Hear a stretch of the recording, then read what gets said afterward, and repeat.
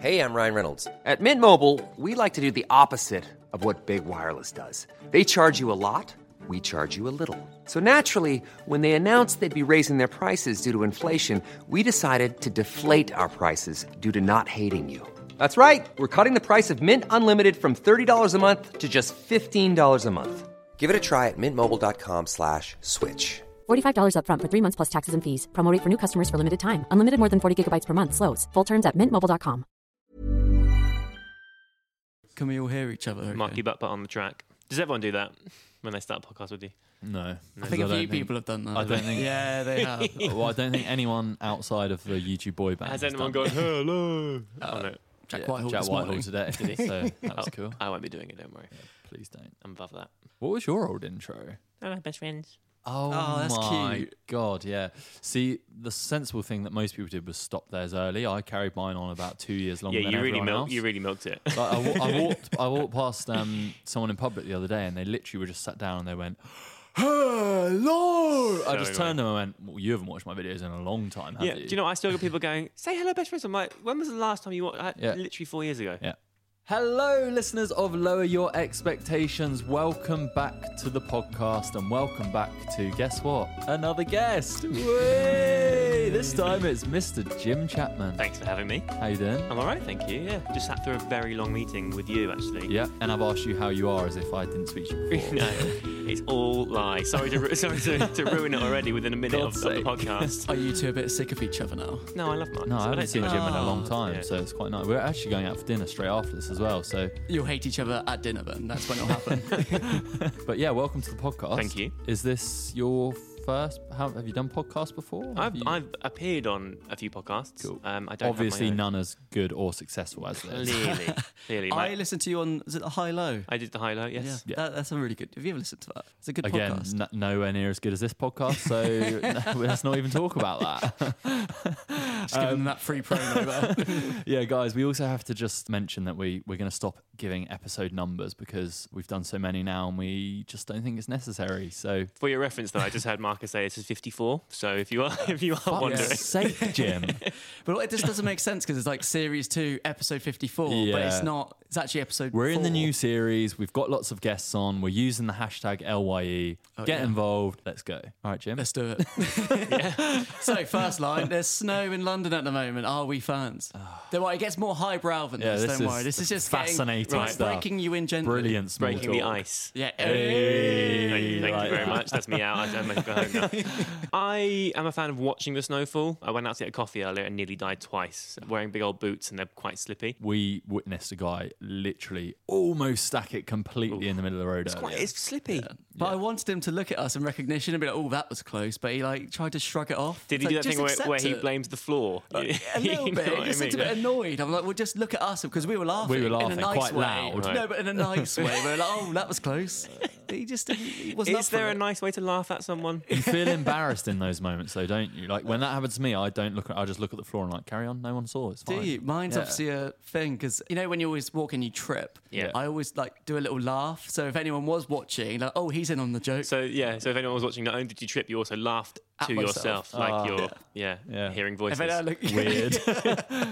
yeah, just me. That's But fine. you also like to wave at people on trains, so Yeah, that is good. What do you mean? It's fun. just it's nice. he just waves at when people random go people past on on a a train. train and you're walking as a pedestrian, if you wave, they always wave back. It's Well, really they nice. don't always wave back. They do do. they? Kids do. But That- okay, well, you're just okay. You're no, but where I are do you it- taking I this? do it with my fiance, so it's a nice like. Oh, we're waving at the people. We've also got some sweets in our pocket. It's, I mean, I do, but that's besides the point. Like, that's for my own enjoyment. So anyway, the snow guys. I'm into the snow. I'm kind of into it in theory. When you actually get into it in practice, Yeah. less so. It's very pretty, isn't it? It's lovely to I look was at. looking out the window. It's We've had that pretty. nice snow as well, where it kind of drifts. You know, the stuff that's awful and just like sleety and gross. We've had the stuff that just sort of falls softly and it looks Do pretty. you think people ever get to grips that it's snowing though? Because when it snows, everyone feels it completely necessary to freak out on all social media platforms, mentioning the snow and sharing pictures. It's like, well done, it is snowing. Yes. But I think the UK are kind of inherently shit at weather. The minute it's too cold or too hot, the tube stops running, the train stops running, cars explode, and it's like panic stations. What are we good at in this country? We're good at a few things. Okay, small talk. Very good at small talk. And saying sorry to people. I feel like we're very good at that. Very polite. Waving at people on trains. Yeah. Yeah, we are really good at apologising. I apologised to a mannequin the other day I walked into.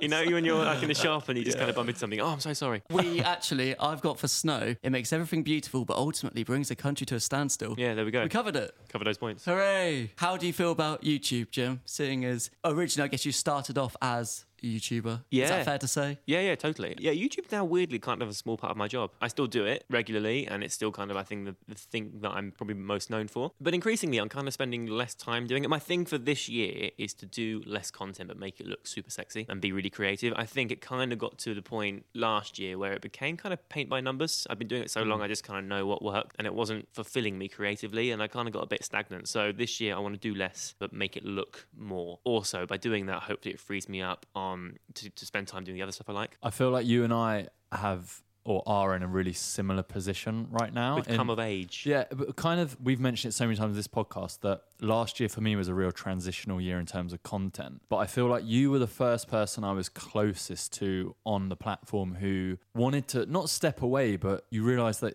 you want to do more than just make these videos. And like you were the first person who broke out into fashion, for example. And I remember, obviously I've known you for years, but being like, oh, that's really cool that you're doing that. Like at the time it's a bit risky because, you know, why break something if it's not broken? And you could have ridden that wave for a long time, etc. But you were the really the first person who did it. And I think that led, when it came to me doing it, I felt that I almost had a bit of support because I'd seen you do it and I was like, that's good because I shit my pants because I didn't know what to do. I just knew that there's more to life, and I also want to be more than the sum of my parts. I feel like there's a lot of YouTubers out there who just do YouTube. Cool, but what happens in 5 years' time when you get to 30 like I am and your audience haven't grown up with you? What do you do then? You have no job. And I love my job and I love working, so it was kind of a natural progression. It's just stuff that I'm into, I wanted to talk about. 100%. So it sort of had to happen, and actually by doing that, knowing that I've got that freedom, it means I can do lots of different things. So it started off fashion, but then I did loads of presenting, did a bit of TV, did a bit of radio, doing loads of writing now, and it's lovely to know that I have my base on Tinternet and I can kind of turn back to that, and it's something that I'm going to keep doing for as long as I can because I enjoy it, but it also is almost like a gateway into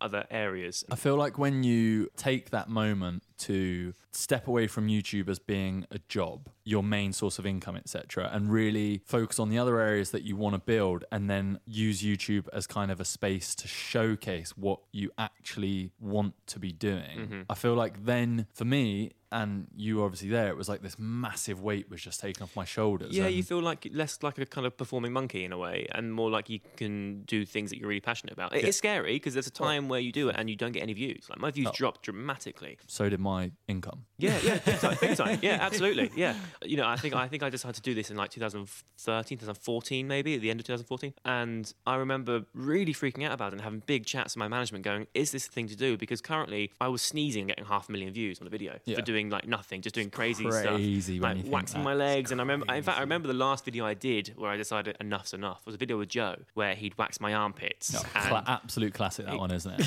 That is, you know, Joe in the thumbnail. If some hair's coming out, 1 million plus views. Yeah, totally. I got 3 million views. Yeah, but he waxed my armpits. He covered me in butter. I was talking to squirrels, and I just kind of thought, I watched it. I mean, I edited it, and I remember thinking that's going to do loads of views, but God, I'm a bit embarrassed. Like my dignity. So do you look back on those videos, like now that you've left it for a long time, do you look back fondly because you can step away from it? Whereas at the time, I guess maybe you were a bit. Yeah, it's not like I'm ashamed of it because I was young and I was doing things that at the time it made sense. There was a transition period for sure where I was like, I have to keep doing this because I know this is what people want to see. And if you hadn't done that, your story might not be where you are now. That's how I always think of it. But I do remember on that instance, I think the week previous, I'd just done a really cool job with Burberry. And I remember thinking, can you imagine if Burberry just saw this? Like, that's it. They'd never want to work with me again.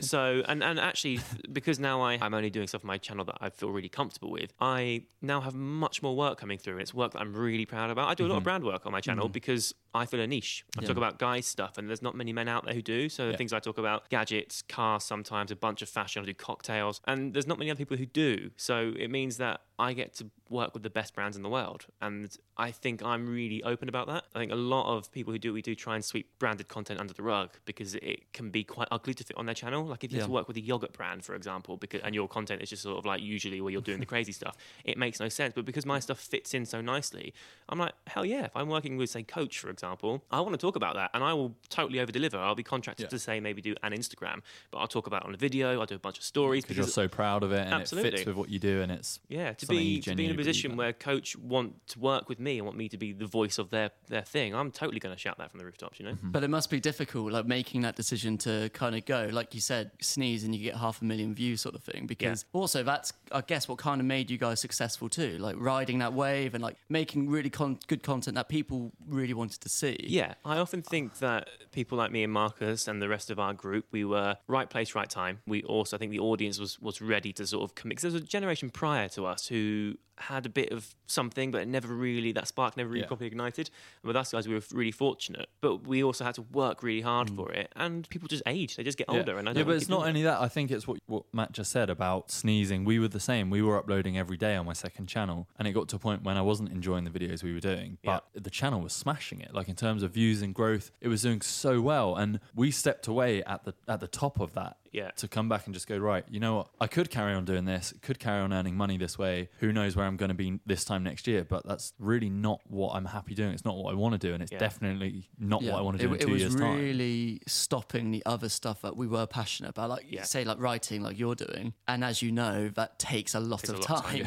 And you can't just do it in like, oh, we'll do it for an hour. We've got half a day, let's just throw some characters together. I think you have to really realise as well what's important, and it turns out that actually money isn't the be all and end all. You know, there's much more to life than how much you earn. And for me, one of the things that I am so motivated by is doing things for the first time ever. I'm so fortunate in the position that I've been in that a lot of the brand work I've done, I've been the first person to ever do that thing for those people, and that's amazing. And also the creativity you get to show doing what you do, they're the things that really excite me. I work out for free for a lot, which actually really annoys my management sometimes because I give away too much. But I'm like, they want to do this thing with me. That's so incredible. So I'm totally going to do that. And actually, often that ends up coming around full circle, and they come back to me again with a new campaign a bit later. And you know, maybe it's got money attached, maybe it hasn't, but I get to do something that normal people don't get to do. You know, and we weren't bred for this, were we, Marcus? We were just kind of normal people whose lives have totally changed. Yeah, I had a job in Next before this, which I loved. Definitely loved that job.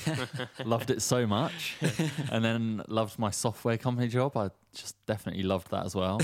I just loved all my jobs before this job. I do think though that having awful job prior to this that makes you appreciate it. There's a lot of people, perspective. Of course it does. Because I worked in insurance. I worked in retail. I was the guy. This is my low point. I was the guy who would send the bailiffs after you if you didn't. Oh, you were one of those. Yeah, I was a professional. And you guys know me. I'm actually a nice guy, but my job was to be a professional arsehole. So if someone, and also there were some things that were pretty horrific, like it'd be like a knife crime thing, and the magistrates would order them a fine or something. So if they didn't pay, I'd have to enforce it with the bailiffs. Don't feel quite so bad about that. But it'd be other people who had a parking ticket who then moved house, and I had to track them down, and the bill had gone from, I don't know, 80 quid, whatever a parking ticket is, to £400-500, and people don't have that spare. Yeah, that's true. So I have to go and send debt collectors to go and take their TV.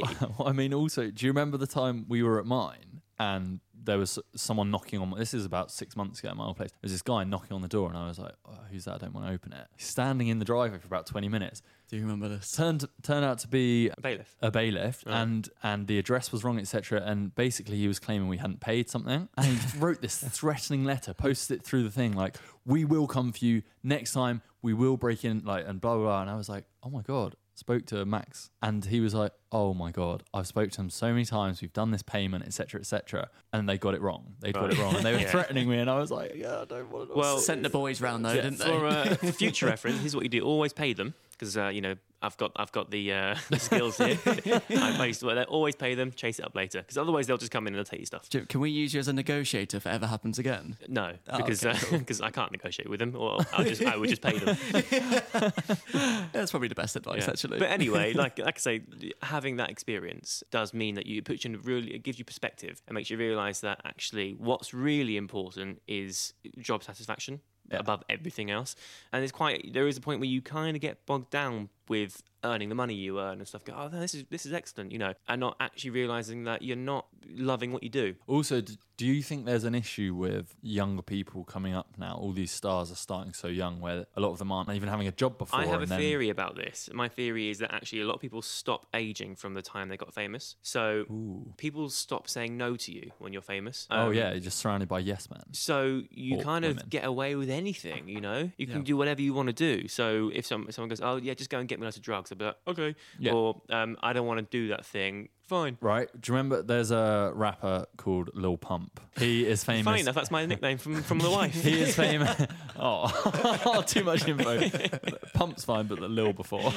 He's famous for like Gucci Gang, Gucci Gang, Gucci Gang. Yeah, okay. Anyway, and I somehow got into watching some vlogs that he'd been doing on tour, and he is like 17, 18-year-old kid who blew up crazy in the last year. And it hit me so hard. I showed you, didn't I, Matt? Matt came in the next day and I was like, you need to watch this because it's so terrifying that this kid is so young and he portrays this image through his songs, etc. But when you see the behind the scenes of these vlogs, he's literally high all day. But the crazy thing was his whole team was just yes people. Yeah. And whatever he said, they're just like, yeah. They're like, you're the king. Like, whatever you want to do, you can do it. And no one's bringing him back down to earth. So what the hell is he? It was quite sad. It's really sad. dangerous. Yeah, because again, there's lots of people who do what we do now who are getting millions of views and loads of subscribers who come straight out of school. And that's incredible, but it can really give you an ego. I think you need to kind of, one, have age on your side to develop a strong enough personality. And also, there's nothing wrong with a bit of self-loathing. How can that change? Because people are becoming so famous now from such a young age. But it's like a rule book now to digital fame, whereas when you guys did it and the generation before you, there wasn't one. I feel like now there is kind of, you get an agent and then you do this and you do brand deals. Yeah. Whereas back then, no one had a clue what was going on. I also think with us, it might not look like it, but it was a bit slow and steady and a bit more organic. And it didn't happen suddenly overnight. It went suddenly viral. Whereas that can happen to a lot of people. And with that much influx, it can be a lot to deal with. And it's no wonder some people kind of go a bit kind of hedonistic and a bit crazy with it, Hi, I'm Daniel, founder of Pretty Litter. Cats and cat owners deserve better than any old-fashioned litter. That's why I teamed up with scientists and veterinarians to create Pretty Litter. Its innovative crystal formula has superior odor control and weighs up to 80% less than clay litter. Pretty Litter even monitors health by changing colors to help detect early signs of potential illness. It's the world's smartest kitty litter. Go to prettylitter.com and use code ACAST for 20% off your first order and a free cat toy. Terms and conditions apply. See site for details. Many of us have those stubborn pounds that seem impossible to lose, no matter how good we eat or how hard we work out. My solution is PlushCare. PlushCare is a leading telehealth provider with doctors who are there for you day and night to partner with you in your weight loss journey. They can prescribe FDA-approved weight loss medications like Wegovy and Zepbound for those who qualify. Plus, they accept most insurance plans. To get started, visit plushcare.com/weightloss. That's plushcare.com/weightloss.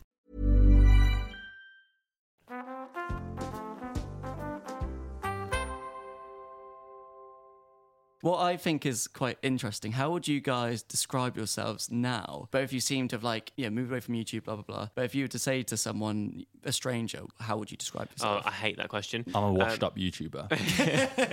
Do you know what? I despise the word influencer because I despise it, but the thing is it's so industry standard now. Yeah. That's the thing. It's like, what else? This is it. For me, it kind of just implies that two things. One, it seems a bit Machiavellian, like you're kind of taking people for a ride and you take an advantage, which I don't think is necessarily true.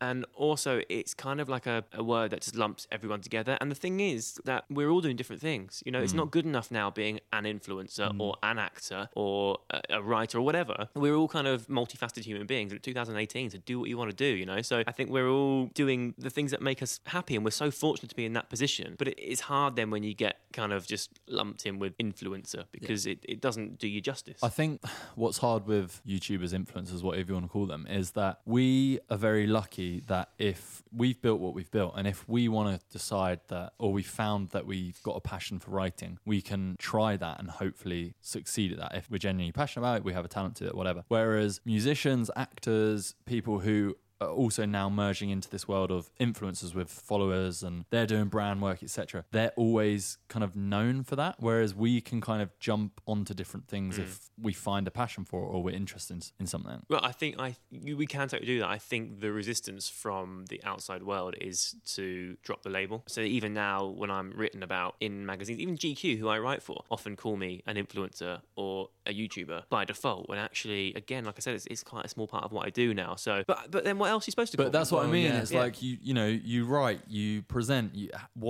How can you? There is no. Let's no just easy create way. one now. But do you see the term YouTuber as a dirty word though? Like, do you think it has negative connotations rather than you're fond of it? I don't know. Actually, do you know what? Here's the thing. I never call myself a YouTuber. I say I have a YouTube channel when people ask me. I do think that there are increasingly YouTubers are getting quite big and quite influential, I suppose. And I'm then doing things that aren't ideal, like making videos of things that you just shouldn't do. And I think some people lack a bit of foresight. And that's stuff that makes the press. For the most part, I truly believe that the internet is a really great place. And I think that parents can let their youngish kids, watch and consume and be safe in that knowledge. But there is always the occasional person who will put their foot in it or do something wrong. Yeah. What? Matt, why did you have to do that? But not just that one. There are many people who do it. Pools. But they tend to be really huge people, and then that makes the press, and I think it gets a bad name for itself. That's the issue, is the press laps onto those one or individuals, and then it kind of throws all YouTubers, I was doing quotation marks for people that can't see that, into or everyone but us three, right? Yeah, and Adam over there. Adam saw it as well. And it kind of throws you into that one... That umbrella underneath. Yeah, and what can you do about that? But I don't think YouTuber, I don't see it as a dirty word. If someone says, oh, I'm a YouTuber, I'm kind of intrigued, and it's what I started doing. So if I'm on a stage and I'm like, introducing YouTubers, Marcus Butler, Jim Chapman. Well, who are you introducing me to? I'd cringe a little. If you're introducing me... Stop ruining my hypothetical situation. A fashion, something fashiony, I'd be like... Matt, can you do a bigger intro and then bring us on? Can we try it now, please? Can you do like pretend it's actually happening? Yeah, come on. Quite a big intro. Okay, guys, that time's here. Are you ready for YouTuber Marcus Butler and fellow YouTuber Jim Chapman? What's the event? Hello World 2. Right, well then... on brand. Well, I'm absolutely fine with that. Thank you. That kind of makes sense. For that. So Thanks you're for that saying introduction. the context of it is important. Sure. Okay. I go on interesting. stage quite a lot, and that's often actually a thing. People go, "How do you want to be introduced?" And I'm like, "I don't know." Fucking legend. Yeah. do you know what I had? Do you know what I had the other day, which was actually really awkward? I went on stage for this thing, and the compere introduced me and went, "This guy needs no introduction. It's Jim Chapman." I was like, "Definitely do need an introduction." Like, I'm not. There's 90% of people here won't know who I am. I definitely need an introduction. So I went out there and went, "Hi." Yeah, that is the most awkward thing, isn't it? When you are being introduced to a bunch of people who definitely have never heard of you, and they're like, there is no need to tell you their name. You know their face. No, you don't. And actually, as well, like we're outside of the bubble. And this is again why I like doing things outside of YouTube, because when you're on YouTube, you're in a little bubble, and you've got millions of people who know who you are. The minute you step outside of that, and you're in like the mainstream world, people don't have a clue. We're not as famous as our audience, or sometimes ourselves think, and that's really refreshing and actually keeps you on your toes, and it's quite humbling. Yeah. That, again, like my wife gets stopped all the time by viewers, and they don't stop me in the same way. And actually, mine are getting a bit older, and that's nice to know that there's still ground to be had, and actually I don't necessarily want to be stopped on the street anymore. I like to do things behind camera and just be I just think that it's quite refreshing to know that there's definitely a risk of, if you live your life online, you can have a community of millions of people who are all over the world who really adore you, but in the real world that's not the case. That's all. Do you know, I've got a theory for the core YouTube audience that we built for those really fun videos and that time that the whole Brick Crew was together, etc. I think the UK Team 10? Yeah. I feel like in 20 years' time, the people that watched our videos and were fans of what we did then, do you think we're going to be a bit like the S Club 7 we'll be like the E17. Yeah, exactly. That's crazy. I don't know, that's maybe a thing. Maybe, but I still don't think that we were even that level, but that's if it's what you let that define you. Like if you go on to do different things, exactly. Like you've written movies or you've We're doing a comeback tour in 10 years. Brick Crew's back again. Could you imagine? But even so, like S Club 7, I have 2.5 million subscribers, right? right? And not all those people watch. S Club 7 had millions of people who listened to their music and knew them. That penetrated so many levels of society. People, I don't think people will necessarily remember us. I mean, some people, they're not going to forget us. They haven't all got amnesia. But, you know, they're not going to just sort of... I don't think that if we did a reunion... There's going to be history books with the Brick Crew photo on there. I definitely think there's, whether people subscribe to you or not, I think more people of that age would have known you than you're maybe giving yourself credit for, based more than subscribers. I think maybe just from friends, and I feel like in the public eye,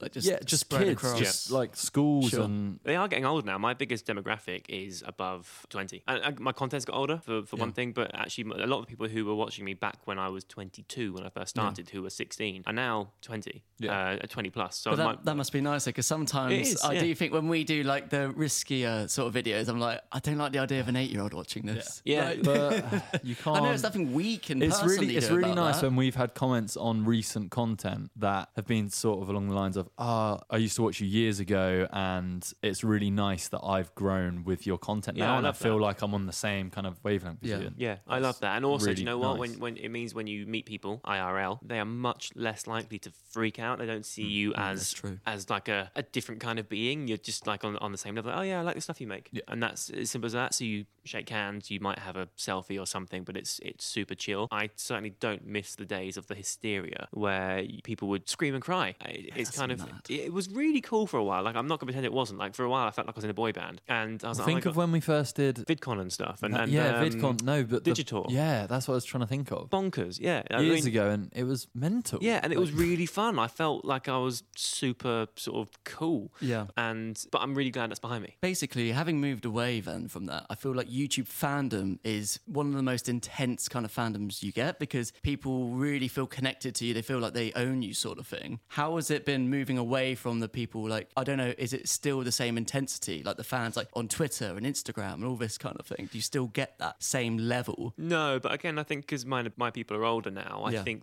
young people spend a lot of their time, that's how they socialise. They spend a lot of time on Twitter, on Instagram, on YouTube, commenting and tweeting and thumbs upping and all that stuff. I think as you get a bit older, you've got other interests. You are going out, you've got boyfriends, you've got girlfriends, you've got jobs. Also, I think you can, as a YouTuber, if you want to, you can really play into that. To be completely honest with you, like, you can, at the time when we had all of that going on, it's really easy to get immersed in that world and continue and build that hype, and you're so, I don't know, lost in it. But the second you kind of step away and mature a bit, etc., it's, I don't know, you feel a bit... Yeah, I see a lot of people do it now still. They'll be like, oh, new video coming out on Sunday, get excited now, it's really cool. You know, they'll be tweeting that on, say, a Wednesday or something. And then, I know you're all going to love it, and making a big hype around it. And of course, that gets people excited. So yeah, you totally can still do that. It's not really my style, personally. How was the feeling when it's not as intense as it was? Do you ever miss that? Is it strange going to a more subdued level of that kind of fame and relationships with fans? I personally think it might be similar for you, Jim, that because I've changed, like, mainly what I'm doing and the main style of what I'm doing, no. But if I was perhaps still trying to be in that same dynamic fan crazy world, it might be a bit sad, because for sure, you have, I'd say you have a moment online where you have that intense fandom, and then what you do with that depends. It changes person by person. Yeah, for sure. I think if we were still trying to hit that mark and reach those people, inevitably it wouldn't happen, because now there are so many. When we first started, we were the only people doing it, among the only people doing it. But now there are so many people, and it's so saturated that why would they want to watch a 30-year-old do the same thing that a 20-year-old can do 100%. much better? And with much more conviction. I don't think people would... More abs on display. Yeah, for sure.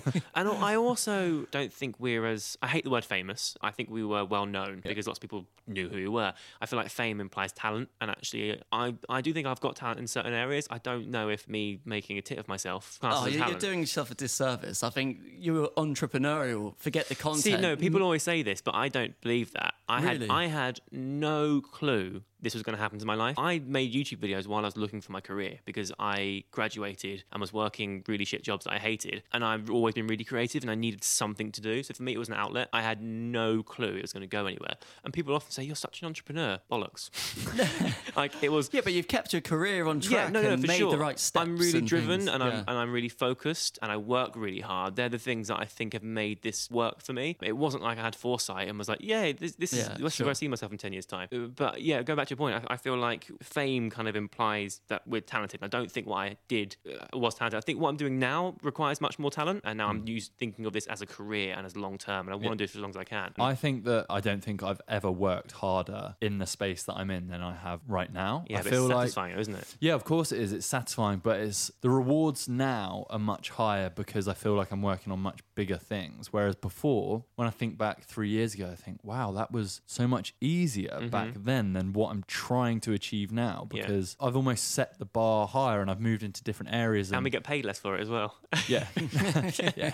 That being said, though, but I mean, yeah, we do, but also there's the potential, I suppose, to go Is stratospheric. Yeah. But in a very different way. Like I never set out to be well known. It wasn't really my reason for doing this, and it was kind of a cool byproduct for a long time. But I love presenting. I like being on camera. But when I present, it's not I'm center of attention in a way. What I find presenters do is they put attention onto the subject. So actually, it's not me going out to be in front of camera because I like the attention, I like the fame. It's more that I get a buzz from doing that, but I can talk about something else. And I think that actually I'd like to spend more time behind camera. I'm getting more and more into photography and into filming things, and I just art directed my first photo shoot. Sweet. Which is really cool, and I'm doing loads of writing. So I still very much want to be in the industry, but I think Just doing different things, totally experimenting. different things. And... Yeah, it's also a lot of pressure being in front of camera. Like I feel like being behind camera. Like if say the film I've just written, let's say that gets made, that would be bloody incredible. Yeah. But I've got months to kind of change that and work on it. Whereas when you're on camera, you've got one go. Mate, I realised that today. So we filmed. Might have been out by now, it might not. We filmed a sketch. I already told you with Jack Whitehall this morning, and it was the biggest set I've ever worked with on my YouTube channel.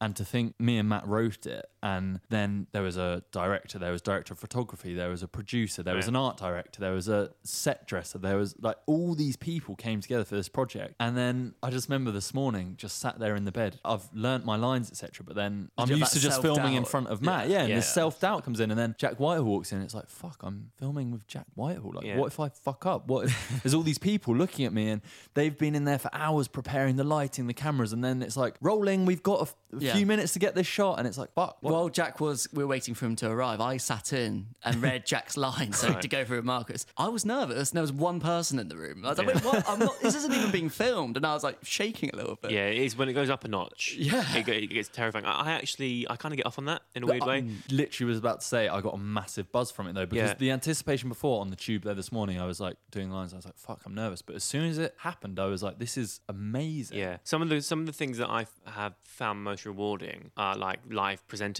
I used to do premieres on at Leicester Square, which are... I remember that. When I don't do them anymore purely because I haven't got time to commit to them, and also because they are so terrifying. And actually, I want to put my attention in other places. But I remember the first time I did one, they hired me for the job, and I turned up, and the person who was in charge went, listen, this is trial by fire. If you don't like this, or you're not good, don't come back. Because it's some of the hardest presenting you can do. I didn't know this, but it's some of the hardest presenting you can do, because live TV is rehearsed to the second. And non-live stuff, if you mess it up, it doesn't matter. The thing with doing premieres is that you're live to an audience. You're on the big PA system, and there's a delay, so your voice sounds like half a second after you said something, which makes you want to slur. But you've also got to entertain the audience the entire time while you're waiting. Celebrities turn up whenever they turn up, and you don't know what mood they're going to be, and they could be in a rotten mood, or they could be really ecstatic and want to chat. I've had to, and also because I'm the guy who holds the entire thing together, and I'm getting people into the cinema, there's a lot to take care of. I've got a guy in my ear saying, right, in 3, 2, 1, you're on. You just have to go.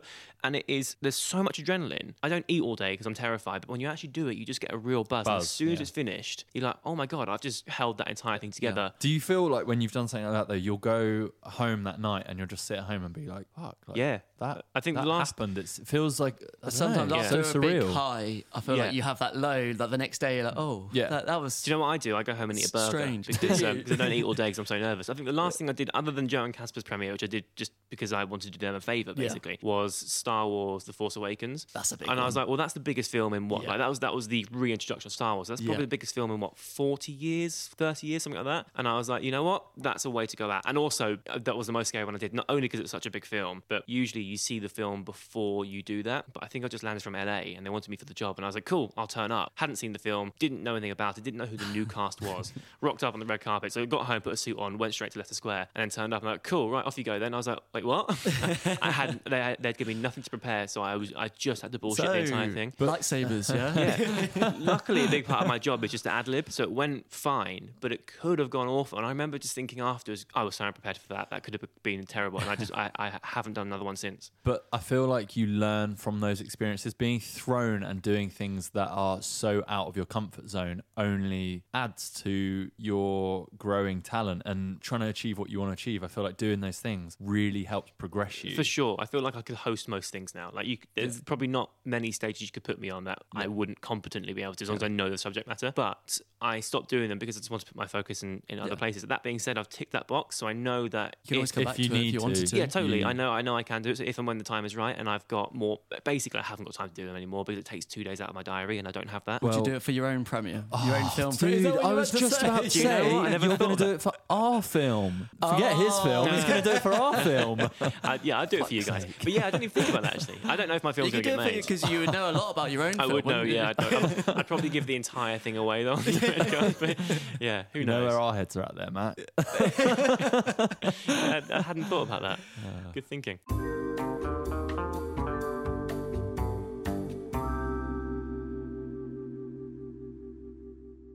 So both of you guys are in relationships and your other halves are also in the public eye.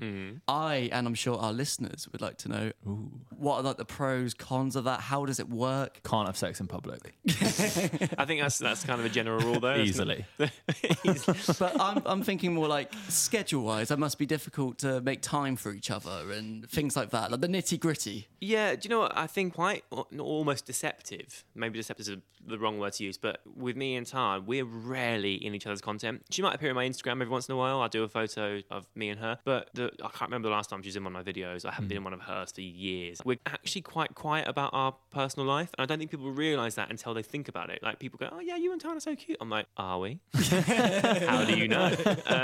But I think that's because you've experienced, you guys have always been together for such a long time. Yeah. You've experienced that extreme high of being in each other's videos every day. And yeah, so actually there was a point maybe early days when we started doing this, I was daily vlogging, and my days consisted of whatever we were doing together, and it just got too invasive, and we'd have people in the comments writing, one, thinking they sort of have a stake in our relationship, and two, saying the most ridiculous things, like there could be downlighting on Tarn. They'd be like, oh my God, Tarn's got black eyes, Jim's punching her. Yeah, like, it is ridiculous. Christ. Yeah, you know, it just gets quite nitty-picking. It puts a lot of pressure on your relationship. So it got to the point where we're like, let's just. I mean, that's not a frothy accusation either, no, is it? I mean, we get people commenting, going, "Oh my God, Jim's totally cheating on Tarn, or Tarn's cheating on Jim." Like, where are you getting? Oh my this God, from? she hasn't been in your video for 2 days. Yeah, she must have left you.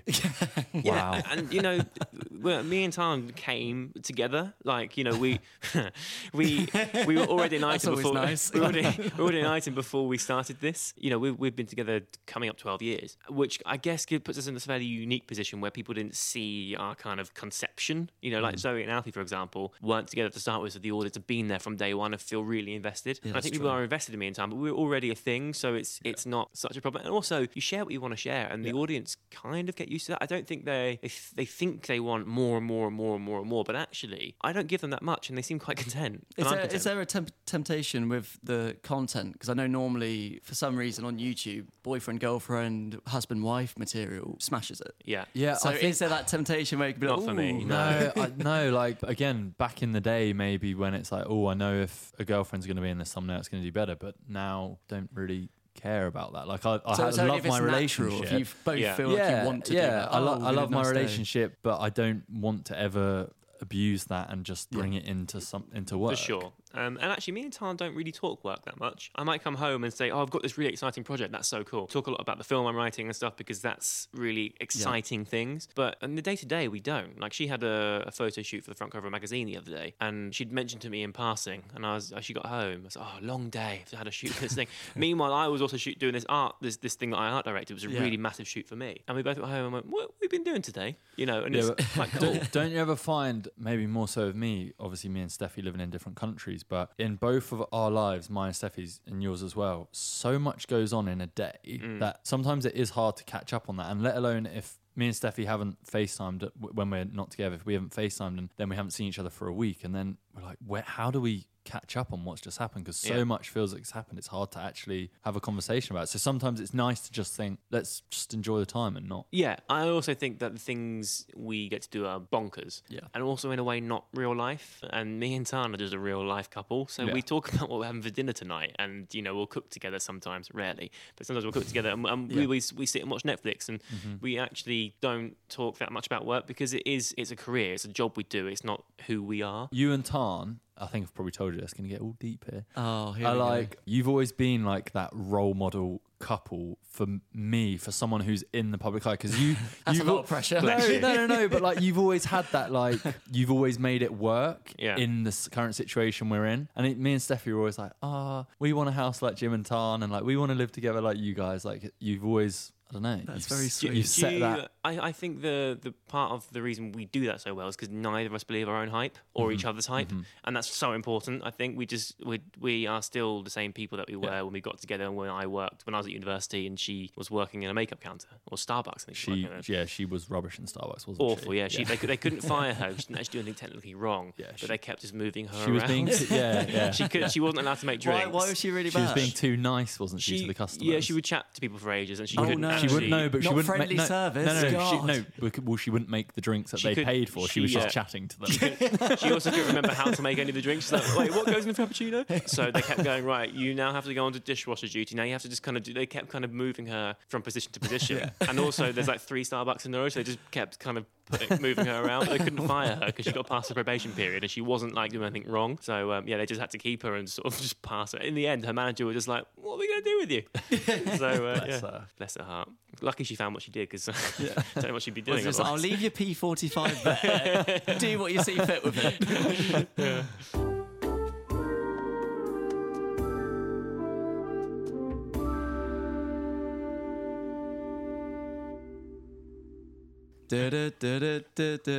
Are you ready? Jim Chapman, Marcus Butler, Matt Viney for a big question that I'll be asking you guys. Excellent. Brilliant. Love what that. you couldn't see is just how dead his eyes were. So he was singing that. That was my integrity just at the back of my head. I was like, go! Love that. Thanks for the effort, mate. Appreciate it. It's not going to make it to the final cut, but that's No, fine. it is. Yeah, It is. we'll It see. definitely is. We'll see. Do you guys know about the new craze that's hitting UK schools and people have been banned from coming into school because of it? That's not the big question. That's just a tonal question. No. Yo-yo's back? Wow. Is it like a new... Is it fidget spinners? I can't say it. Fidget spinners with like Stanley blades attached to them. That sounds like a YouTube idea. We should do that. Let's bring back more Marcus. 1,000-degree knife challenge? No. So it's a haircut. It's been getting people in a lot of trouble. Right. The headline is, not loving it. Schools beef with Meet Me at McDonald's haircut. Oh, So have you guys never heard of Have you got this? any images? I there? do. It's right here. can we... There you go. What's wrong with that? What's wrong with the haircut?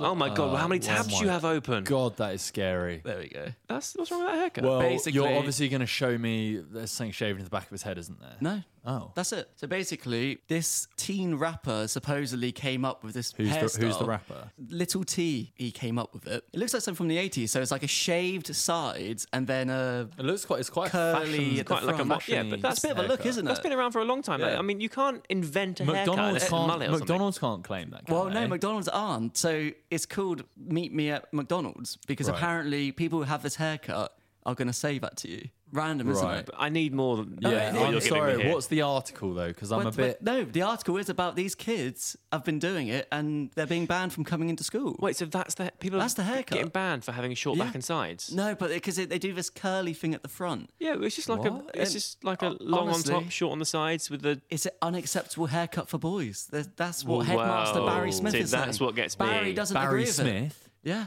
You dumb. Yeah. From Great Yarmouth Charter Academy, they've banned it. But, I Banned that mean- haircut. I'd like to see Barry Smith's hair. He has not got any hair, is he? That is why Can we he's Google banning this. Barry Smith? Well, a barber in Norwich, Does it say who? Does it give a name? Elliot Branford. No, I don't know. Do you know him? No. Sure. He said it's a grade 0 or a 1 on the side Yeah. then disconnected with a perm or curly on the top, and you have it sitting forwards. Yeah, right. Okay, fine. but that's not outrageous. What is the issue? That's what I'm struggling to understand. Because it's unacceptable for school. It's not smart. On what term? What? It's not smart. Why is it not It's smart? I don't understand that totally. That's not even outrageous. I've seen much worse haircuts. This is Don't shoot the the most messenger, guys. rattled I've ever been at a big question.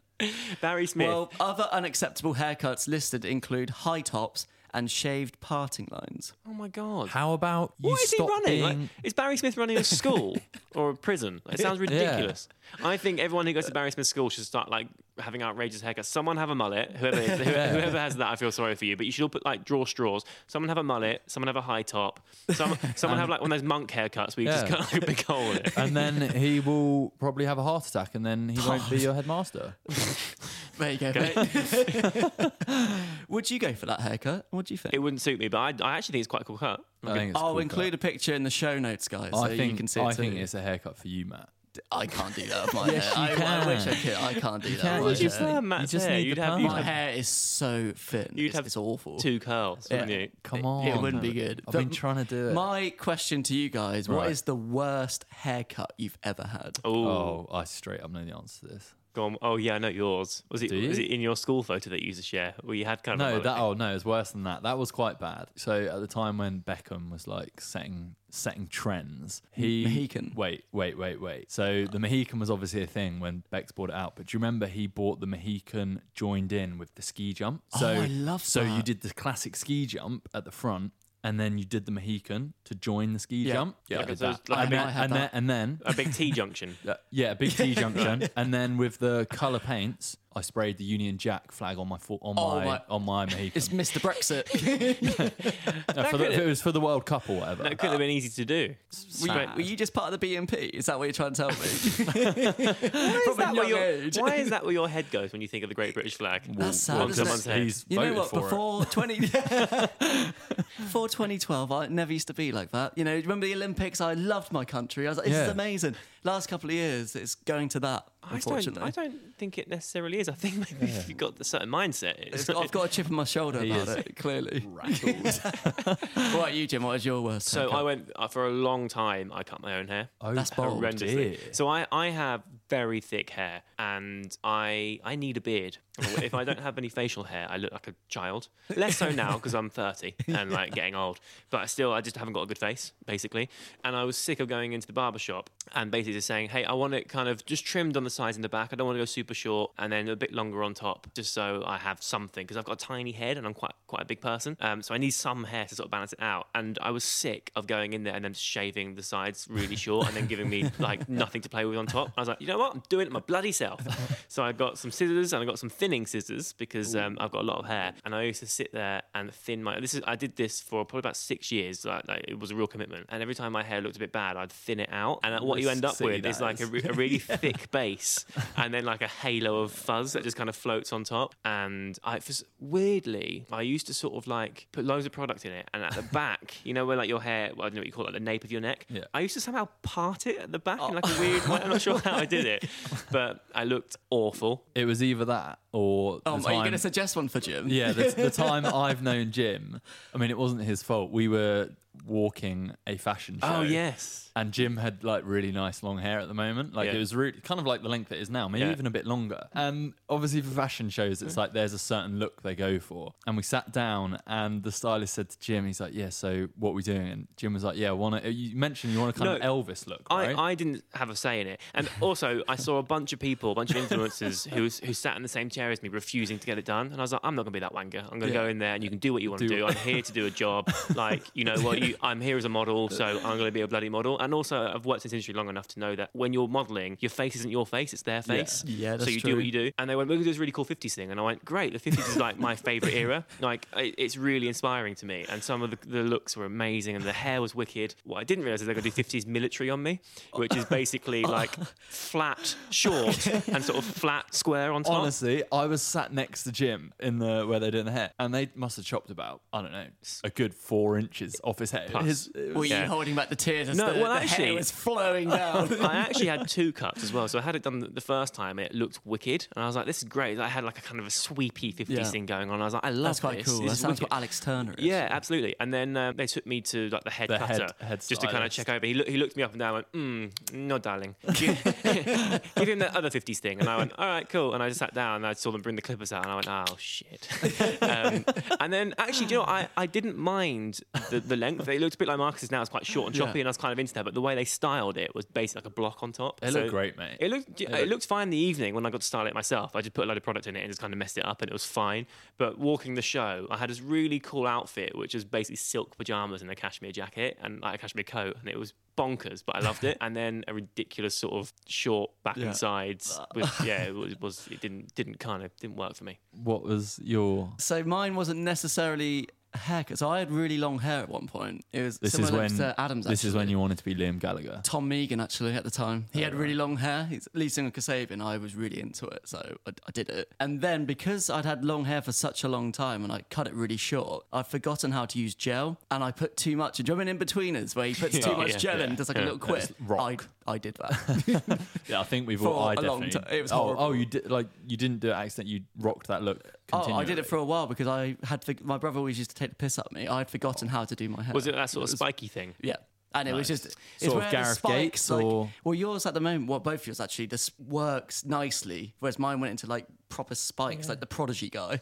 They were like stuck together. I remember doing my hair at school and I had to buy my own hair product. Mum wouldn't buy it for me. And I was like washing cars to make money and had a newspaper around. So I really used it sparingly. I used to just put it in the front and the tips. Mate, And it was all leave about the rest fluffy. it was all about Brill cream though. Back Brill Brill cream was amazing, gel. and it smelled my- amazing. yeah. It wouldn't hold my hair. I had to have like pretty sturdy stuff because Brill cream goes in and it goes. And my hair just like. Did you ever also have the black and white wax? Yeah, That smell. Oh, yeah, but that's never also forget again that. not enough for my hair. I used to again put it in. My hair would look really kind of cool and slick for a while, minute, and then just I'd get to school and it'd go. I also did the David Beckham, like that Did you? Mahogany, Yeah, and then classic. the thing at the front. Yeah. I did that as well. Well, there we go. That rounds up this episode with the wonderful, brilliant Jim Chapman. Thank Thanks you for for coming on, coming in. mate. Thanks for having me. No worries. I had fun. And if you're listening at home, remember to subscribe, rate us 5 stars on iTunes, leave your lovely comments, use the hashtag LYE, and we will see you next week with another episode. Bye.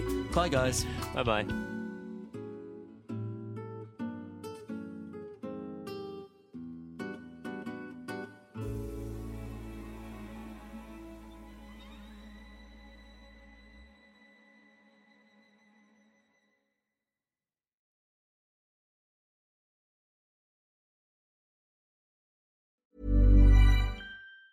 Mom deserves the best, and there's no better place to shop for Mother's Day than Whole Foods Market. They're your destination for unbeatable savings, from premium gifts to show-stopping flowers and irresistible desserts. Start by saving 33% with Prime on all body care and candles. Then get a 15-stem bunch of tulips for just $9.99 each with Prime. Round out Mom's menu with festive rosé, irresistible berry chantilly cake, and more special treats. Come celebrate Mother's Day at Whole Foods Market.